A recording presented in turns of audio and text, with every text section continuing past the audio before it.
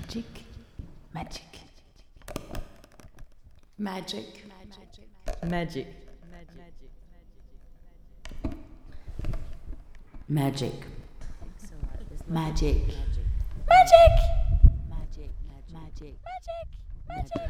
Good afternoon. You're listening to Edge Radio 99.3 FM or online at edgeradio.org.au, and welcome to the third instalment of the NAF TMFC radio show.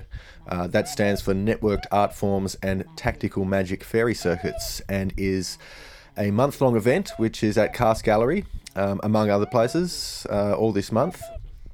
This radio show will be showcasing some of the talks that have gone on as part of this event, some sound art from local and international artists, and, just who knows what else. Some tunes on the theme of magic and computers. Who knows where we'll end up. On today's show, we have a short interview with Pip Stafford, a Tasmanian artist. Then we have a lot of soundscapes stuff after that, a recording of a live performance lecture by Rosa Amenkman, an artist from the Netherlands. And finally, after some more sound, or finally for this first hour, a lecture by another artist from the Netherlands, Josephine Bosma. So first up, here's an interview with Pip Stafford. I'd just like to thank Rachel Edwards from Island Magazine for providing us with this interview. Here we go. Hello, Pip. Hi. So here we are outside Cast. You're producing what seems to me a quite delicious and exciting series of shows. What are you producing? It doesn't have one name. It's an exhibition. It's a series of workshops. It's a festival. It's a carnival. It's talks. It's symposia. There's performances. Have I already said that? No. Okay, so what is the banner that all of these are hanging under? So it's Networked Art Forms and Tactical Magic Fairy Circuits. So basically we've developed a program of events which responds to computer culture. But more than that, it tries to look at the way in which we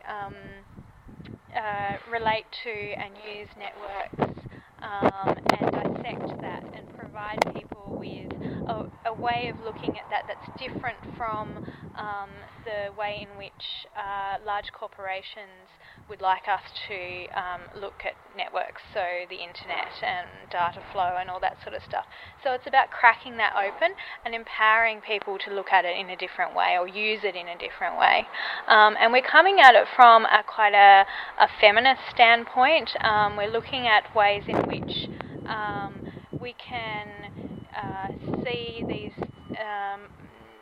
modes of using technology, as a craft, and sort of stripping it back. Now I've lost my train of thought. Well, is subverting too simpler a way to explain it? Subverting dominant paradigm? Yeah, subversion is definitely part of it. Subverting the way in which we normally think of using networks, or I think that people generally have a pretty surface understanding of technology, and we're aiming to give people a bit more of a in-depth knowledge, but in a way that's not intimidating, because it doesn't need to be intimidating, and it's often presented as a bit of a black magic. So we're saying, well, it is magic, it is magical, but it's magic with a K. So it's more about looking at it as a craft and as a ritual and as a series of processes that are really accessible to anyone. And I think as well sometimes when, knowledge being power, etc., apparently, that when you don't have the knowledge about the back-end workings, it seems completely imperious and unattainable. And I can sense that there's something going on with this work. about that? Yeah, I think that people are generally quite nervous about technology and nervous about even the technology that they use every day. You know, their smartphones or their computers, and they are too scared to do anything with it in case they break it. And that's understandable because, you know, you're dealing with stuff that's quite expensive, it's licensed, you're using quite expensive licensed software and operating systems that give you a nice user experience, or they try to, but don't necessarily show you the inner workings. So what we're saying is that you don't need to be scared of it. You can use the inner workings, you can use the terminal, you can make your own networks, you can crack things apart and open them up, and that's okay, and you don't need to be scared of it. So let's go and look at some of the art. Sorry, I'll do that myself. I'm just so, I'm so stressed, I forget. Yeah, no, that's okay. I'm very sorry. That's all right. So this performance, what form is this going to take? I think she'll have a video, pretty much the same setup. Now I'm going to get her, that was the girl with the bright red hair, and I'm going to get her, because I said to her before, like, what we're going to need. And she was like, oh, you know, just the presenter's computer and microphone is fine. So Okay. Cool. that's it, and I guess Magic. she'll come, oh, now I can tell Magic. her now she'll come and set up. Yeah, sure. No worries. Magic. Magic. Magic. Magic. Magic. Magic. Magic. Magic. Magic. Magic.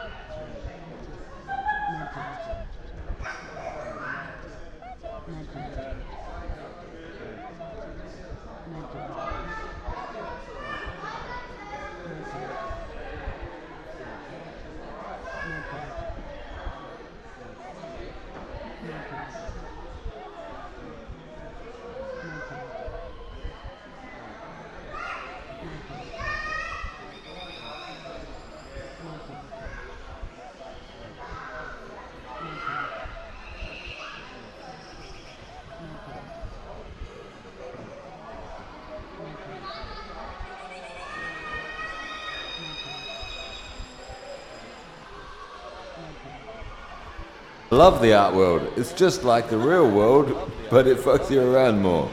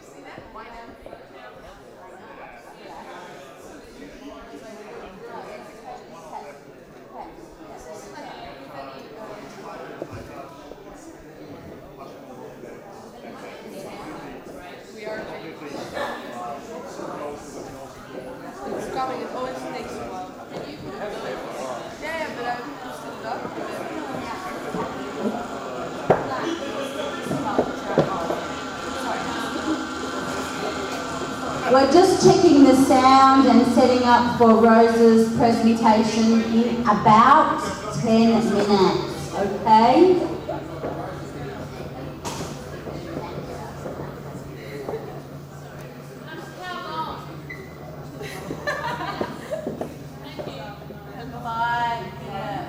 5 minutes and counting. Not that the people that are in the room from here.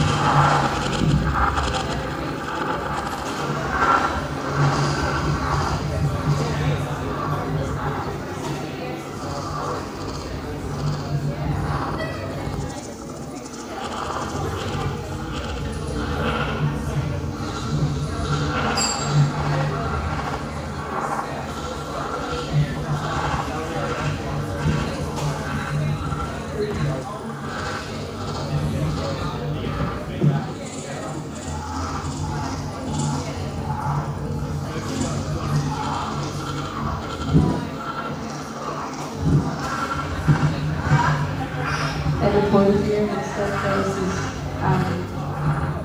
beautiful lady's voice that was singing a little bit over the sound. A bit sad, maybe. Never really ends. There's also no real beginning. I just quit.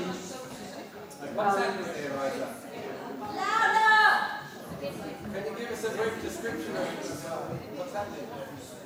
Yeah, of course, but real cut, I was just playing it first.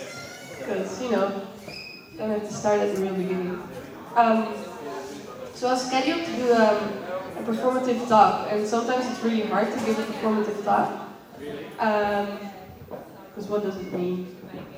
But so I figured I would start with a performative element, which is this thing that I developed that you just saw, and it's also here.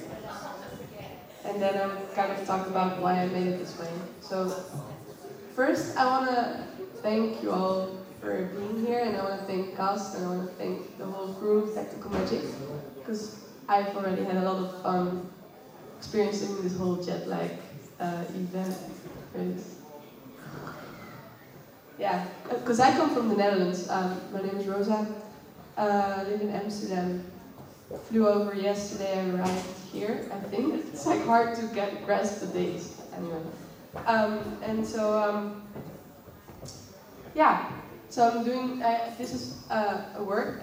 This is a work that has actually been now in work in progress, I would say, for 8 months. So this is the first time that I released it.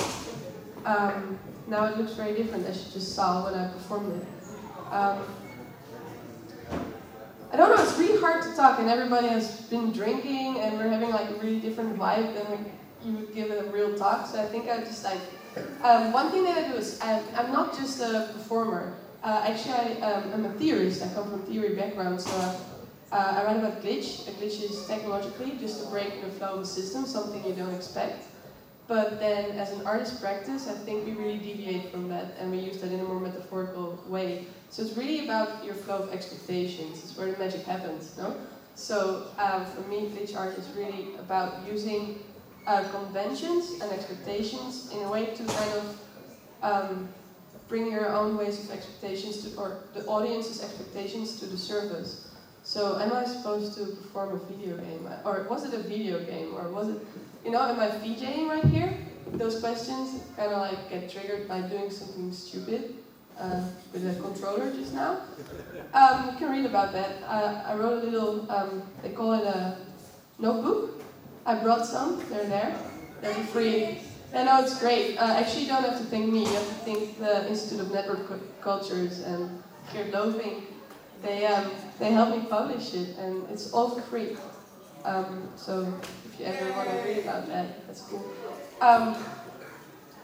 Yeah, so this is performance. This is stuff that I do. Sometimes I try to talk about what I do. Sometimes kind of like leave that side a little bit. What I do want to tell you about is something I organize, which is called GLI.tc/H, Glitch Festival. Started in Chicago when I was teaching in the School of the Arts there, Art Institute of Chicago. What we do is annually we get people together and we share each other, not just glitches, but ways to kind of use technologies on their liminalities. So what is inside and what is outside the technological flow? How are you supposed to use it? How can we misuse it? Where can we push it? And then we go and all sit together and we try to teach each other what is not done. So really kind of what Florian was talking about earlier, really the magical, well, it depends on which magical way of spelling you would say, but okay. I had so many notes. I really like that we're all together and we're kind of building on each other in these talks. But then, okay. So for me, what is glitch and glitch studies? It's really just the studies of change. It's when you start to see a technology that you always saw one way, And suddenly you kind of like get to know technology and you get to understand that it can be something completely else. You know, there's so many technologies such as text edit that you can like write in. The text edit is so much more. And what I've really learned in the last few years, I think, is that everything on your computer, you don't need to like build a very, because we were in the workshop this morning with Vice Steven, which is Daniel Vasiliev and Julian Oliver, who were here just before. What we were learning is kind of that everything in this black box is very standardized and very conventional, and it all is kind of using it in one way. And they taught us a little bit about how to use Linux and really go into like prompting stuff, writing this text. But I think, to me, you know this is black box, right? But there's always ways to break it again and to get out of that black box. And so what I do is actually go, not from the Linux way, but really go inside of my system and try and see where I can kind of like take the protocols and kind of diffuse them and see where I can still make it function, just not the functional way, the normal way. So I try to change any software and any hardware. I also don't make a difference between hardware and software or analog and digital and all those things. Kind of like just diffuse those lines and try and make something new and see where it changes. For me, a lot of that has to do with language. I think it's not just digital literacy, but it's about language as a protocol and what kind of protocol you put on your data.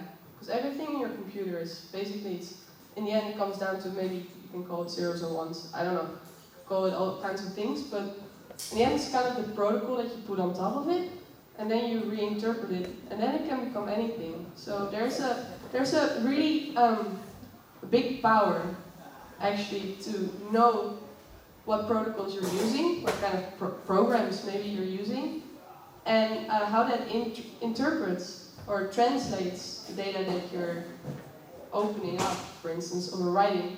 What I'm saying, basically, very simple, is that any kind of 0 and 1 sequence can become anything if you open it the right way or the wrong way. You know, and right and wrong is just a convention, kind of your own. So everything in the computer, even if you're inside of your own system, is still very malleable. You can still make really a lot with anything. This image is the Tower of Babel. It's where people just didn't know each other's language, so they started fighting. Another really favorite image of mine is George Louis Borges' Library of Babel. There's so many overlaps. Florian was also talking about another text that Borges has written before. This is actually my favorite, and I always recommend you to read it. The story is that in the Library of Babel, you have all the books that could ever be written, that have 214 pages of all character sets, so sequenced in any kind of way. So you can imagine that if you have 214 pages in all character sets, there is a lot of books in this library that are nothing like unreadable. There's always a couple of books that will have exactly what you're looking for, and there's one book that has everything that everybody's ever looking for. You know, can you imagine this library that has all these books? And what are you going to do if you visit the Library of Babel that has all the books that can be ever written? And that's actually what he's talking about. There's a couple of people that are visiting this library. Some of them, they get really angry because there's so much crap. There's so much wrongly written data.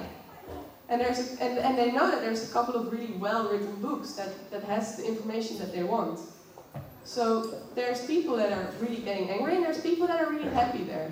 But the people that are getting really angry, they're starting to burn the books. Because they just want to have the best book ever. And until they find the best book ever, they'll just keep burning stuff. So this book is kind of like what we're doing in this black box.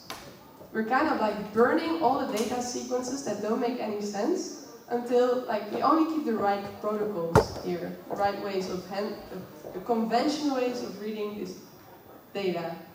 Way too complex. there were a couple of programmers that picked up on it, and they started building softwares to really start to make compression art in live settings. So VJs that could start to recompress their videos live and then start glitching it. And from that, we also built Fourble, which is kind of just an automated glitch software. Let's say this one. I can show you real quick demo. It's funny because I made the interface and I'm not an interface designer, so it's really crappy interface. But sometimes it doesn't work. For instance, this is a BMP, and BMP is just a bitmap image, so it organizes every pixel linearly. And so if you put a little glitch in every file, you put the same glitch, you'll see that it will glitch out in a very specific way to the file format. So this is kind of how it becomes technological trickery, right? It's not that magical thing that we were talking about, kind of magic as a trick or magic as a lifestyle. So, let's see. As a lifestyle, I would say it's to believe that any kind of data that you have in your computer can be anything if you push it the right way, which is what I was already kind of hinting at. Just show you maybe, one little trick, and I won't keep it too long because everybody just wants to drink. This is today. Very well. This is us in a workshop by Daniel Julian. This is a file. It's a JPEG image, as you can see. But now if you just open it up in like a text editor, here you can see all the data. So this is a JPEG, and a JPEG has many steps, 7-step compression. But BMP, as I said, is much easier. So what I could do now, for instance, is just save this file as BMP. I'm gonna do this real quick. There. I'm gonna call it spiderweb. Yeah. Now opening again the text edit. Oh, that's not work too, but it's easier. You can see it looks very different from what we just opened as a JPEG. But the nice thing about this is that because a JPEG is so linearly organized, you see a lot of data, I can just take some stuff and push it, I don't know, wherever I want to push it. Many times, probably now.